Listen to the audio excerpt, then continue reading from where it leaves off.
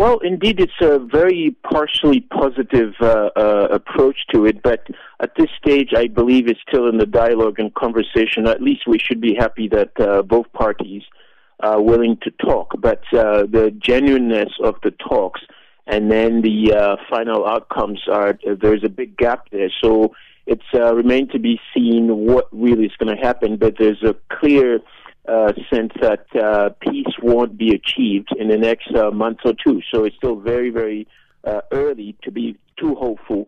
And given the events that are taking place on the ground, we should be very concerned with a huge refugee movement. People are suffering and then being killed. There's very little hope at this stage. I think they do to a certain degree, but it'll be difficult to achieve that after all these deaths that are taking place. Ranging from 1,000 people to more than what the UN and other international bodies are reporting. And there's an enormous amount of anger and revenge that's in the air.